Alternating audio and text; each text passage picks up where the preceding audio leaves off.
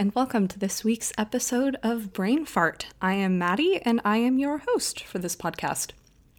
It's funny because I was going to start recording probably, 30 minutes, and I had just taken a nap, and I was so warm and cozy, and my flat was so cold that I had to turn up the heat so it could heat up before I got up and started recording this podcast. So here we are. I'm a little warmer. I still have a blanket strewn across me, but I'm ready to go. I'm ready to record, and let's do this thing. If you're new here, welcome. I'm sure that was an interesting intro for you to hear, but that's kind of what this podcast is. I am a master's student in London. If you don't know, I'm studying to get my master's degree in classical acting. That's good. No, classical acting. A little spoonerism to start you off for the day. And yeah, I know it may not seem like I'm getting a master's, but I promise I am. And yeah, I think that's all you need to know about me, other than the fact that I have a plethora of illnesses and diagnoses and things. But maybe you should go back and listen to the first episode if you haven't listened to that, because that will be very helpful in this regard. But that's besides the point. If you're coming back, hi, welcome back, guys. I know it's been a couple of crazy weeks. I've been a little off with my posting since the new year. It's been a little wacky. We had, I think in my last podcast, I was saying how I went home for the holidays and then I came back, and Martin, my partner, was here. And we had an incredible time, and he ended up leaving was it last week or 2 weeks ago? I don't know. Time is weird when you're in a building for 12 hours a day acting. So I'm not sure if it was last week or the week before, but he did end up leaving, going back to New Jersey. I think it was last Friday. And we had a really incredible time. It was really awesome, but it was so quick, and it was such a bummer saying goodbye to each other this time. It really was hard. And I'm sure if anyone has done any sort of long distance, they get that. It's hard seeing your loved one leave and not quite knowing when you're going to see him again. And that's kind of the case this time. Usually we have a set time of when we will reunite, but this time it's a little different. We're hoping it's going to be May or June, which is quite a ways away. But, you know, what can you do? We talk. It's a beautiful day and age to be in a long distance relationship. I can call and see him every night. We don't have to write letters and then wait months to get those letters. It's as easy as it can be for not being together. So he's gone, he left, and I'm kind of back on my own, doing my own thing, figuring things out a little bit. I decided I'm going to switch my upload day to Friday, just for the pure reason that on Thursdays, it's my longest day. I have classes from 9 a.m. to 9 p.m. straight. And not straight, I have a lunch break, okay? Pardon me, I get lunch, but it's a very long day, and I usually get home and upload it at like 9:30. And I just figured, you know what? I should just do it Friday. That way I can do any little last minute touch-ups and not worry about it, and also release like an Instagram post the same day. So I just felt that would be better. So look out for Brain Fart on Fridays now. I apologize for kind of the switch, but you know what? You have to adapt. You have to adapt when you're young and have things going on, and that's how we live life, right? So yes, that's kind of the news with that. I have been feeling up and down, to be quite honest. I will have really good ups, and then I will take a really sudden down. And it kind of happened this past week. I was having a great couple of days in classes. Martin had just left. I was feeling fine. And then one day, right before my last class of the day, I just had a complete turn, felt awful, had to leave as quickly as possible because I just was overcome with emotion and pain. And I left and came home, and I didn't really know where it came from. And it kind of happened again a couple days later. So I'm currently in the process of figuring that out. It's always it's always really difficult missing class or even feeling that bad physically. And the problem is I start to mentally get down on myself when that happens. I really let the guilt eat me alive. And so when I don't go to class, I just put the pressure on myself and I put this guilt on myself, and it feels like I'm not even exaggerating. It feels like my insides are just ringing because I feel so guilty that I'm not going, or that I'm slacking, or that I'm missing too much, and what are people going to think? And I swear it happens every single time I miss class. And why do I feel like this? Why do I get so down on myself for having to take care of myself? And I don't know if it's this societal pressure that if you're not doing work or you're not constantly grinding, that you're not worthy or not an important member of society. I don't know. That could be it. That feels like it's partly it. Or if it's people, or if it's worrying about people's perception of you and constantly feeling like they're judging you or thinking less of you because you can't do something, or constantly wanting to prove that you can, especially when you have illnesses or disabilities and things going on. I don't know if you guys who have disabilities or illnesses feel this way, the need to prove to people that you can do things and that you can thrive and strive and all of these I words to get through and overcome. But yeah, it's something I've really been thinking about lately, like most things. I think I say that so much on this podcast, but I do a lot of thinking in this old noggin. And I just wanted to bring it up to you as I bring up most things to you guys. You're kind of a great support, and I can bounce ideas off of you, and it's a really great platform to do that in, and I'm grateful to have it. But yeah, so it usually is me feeling guilty about missing something, and then Martin talking me off the ledge saying, you're still an incredible person, incredibly important. Your work doesn't define who you are. Of course, your work defines you in a sense, but it doesn't create you. It doesn't form you. It doesn't make you the person you are. You can be so much more than the work you do. And you can really do great work. And I don't know. Yeah, I was going to go off on another tangent, but I just don't think it's necessary. I think you guys get the point. So yeah, I think that is something I'm going to practice.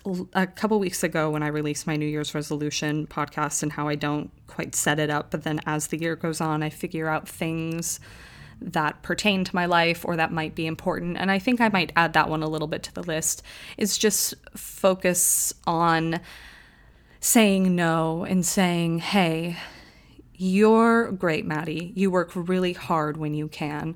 And it is okay if you need to take a break. It really is. It really will be okay. And I do work hard. I work really hard. And it's all right if I need to just go to sleep or lay in bed. And honestly, my body needs it most of the time. Yesterday or 2 days ago, something along those lines, I came home after class. I came home in the middle of the day of classes because I wasn't feeling very well, and I just fell asleep immediately. It was almost as if my body just wanted to shut it off and restart. So if you guys are going through that, and you don't even have to be chronically ill or have disabilities. Of course, that changes it a little bit if you do, and you might need a couple more of those days. But even if you're just a person, people need breaks. People need time to recover. There's a lot going on in this world, and we go through a lot, and it's worth taking time for yourself and not feeling guilty if you need that time. Just because you're not constantly on the hustle or on the grind or whatever those words you want to use doesn't make you less important in this world. And I just wanted to talk about that a little bit on this podcast or on this episode, because that's what I was thinking. So now that that's kind of had its own place, I'm going to switch into a little bit of a different topic, the topic that I actually wanted to do this week. But I wanted to mention that first because I did, and it's a podcast, and I make the rules and I write the scripts. Yeah, so let's go into this second topic. Pardon, I had a little throat clear there. The next topic is how do I want to approach it? I had ideas of how I wanted to talk about it, and nothing was quite coming out right. And it was a lot of me backpedaling and trying to cover myself, but also trying to express myself. I don't know. It's a difficult topic, and I'm just gonna put that out there. And it's not, I wouldn't say controversial. My goodness, that's probably not the correct word. But it is something that a lot of people have opinions about, and I think that's okay. So let's just dive into it. Why am I talking it up like it's this crazy big magical beast? You're probably going to hear it and go, oh, okay, we should have just said it in the start. All right, here we go. I wanted to talk about both conventional medicine and maybe alternative medicine and what they mean to each other and how they coexist or how they don't, and how we live in this world and how we're healing ourselves. And I just kind of wanted to start talking about this topic. I say start because obviously life is fluid. Things change, things adapt, we figure things out. And also, I know disclaimers are weird, but I hope you know I'm not a doctor. I'm not a registered nurse. I'm none of those things. I am just a person who's had to deal a lot with health issues at a very young age and had to adapt and figure out how to cope and live and survive and continue living a life. I mean, I didn't want to give up on myself at the ripe age of 19. I had so much life to live. And so it took a lot of figuring out how to help myself. And sometimes that was turning from what, quote unquote, Western medicine to maybe more alternative areas to figure out what was best for my body. I mean, the medication I had been taking was just completely destroying my body, completely destroying my stomach. I couldn't feel my hands, my feet. Everything was numb. My mood was swinging. There was symptom after symptom. You can go on. And then the next thing they wanted to do was put a shunt in, do brain surgery, which sometimes works for a lot of people, but I wasn't quite ready for that step in my life. I didn't want that. My parents didn't quite feel comfortable enough going forward with that. Even my surgeon didn't quite want to. He knew if it was the last resort we would, but he was always open for more ideas or if I could find anything that helped me. And I ended up finding something that helped me that wasn't particularly in this Western medicine, I guess. I'm going to say these words, and sometimes words are weird and have weird connotations, and I'm trying not to use them, but I guess I have to. This conventional medicine, what you would say. And so it got me thinking, and I always hear people talk about it as if I reached my last straw, or I reached the last whatever, and I had to start searching for different answers elsewhere. And that's when people started turning to, I don't know, spiritual practices or acupuncture or herbs or those types of things to find any relief when they couldn't get it from a conventional doctor. And I had heard a friend talking about this in regards to back pain a week or so ago. And he was saying how, the doctors aren't helping me, so I have to find something else, which is completely valid, because really, if you want to heal your body, you're going to do anything and everything you can to heal it. And I was just wondering, why is that the case? Why are we, I've reached the end of conventional medicine, now time to flip to alternative medicine? Why is it this definite line or this definite switch? And why is it so black and white? Like, you can only believe in medicine and in science. How could you, in your phony whoop-de-doo magic, fix someone like science can? And then the people who are like, you're just poisoning us, how could you, the pharmaceuticals, bad. Those people, that was the worst generalization of people I think I've ever done in my life, so I apologize in that regard. But let's just keep plugging forward. I've always questioned it, and I think it's interesting. And I think back to history and how people got along up until the point when we started having really big advances in medicine. And I know people are thinking, Maddi, you dummy dum-dum, people died. People died early. People died young. People died in childbirth. Like, modern medicine has saved us and allowed us to live longer. But the thing is, not everyone did. And obviously, yes, modern medicine is incredible when it comes to women or people giving birth, or emergency surgeries to help people who have had horrific accidents, or, I don't know, vaccines, helping wipe out these horrible diseases that were killing off hundreds and hundreds of people. Modern medicine has just knocked it out of the park in those regards. Obviously, everything can do better and be better and keep getting better, but in regards to back in the day, it's really nailing it on that front. But I think about the other people back in the day who didn't have those things, but still got sick and still had issues. How did they heal themselves? How did they continue to live? And there must have been something going on that was right then as well. And I wonder why we just dropped all of that off.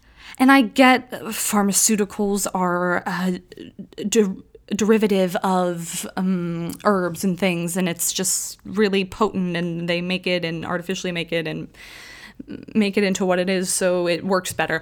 But I wonder why we completely forget about those practices, or certain parts of the world disregard another part of the world's practices because they just don't believe it. And I'm not saying we all need to accept each other's preferences and heal everyone like that, but why can't we learn about each other and learn about the ways other people are dealing with things to create a healthier society? And I'm sure there's so much more than just me being like, let's all hold hands together and heal each other. And I'm sure there's laws and probably ulterior motives for some companies. But I just think it's interesting that people swing one way or the other. And I wanted to just bring it up and have you guys think about it. And I was curious as to what you think. Think. I saw a post on the social media the other day, and I'm sure it's going around, and it was something in the vein of, oh, yes, use vaccines for illnesses, but use like lavender and honey for a sore throat or something, like kind of marrying those two ideas.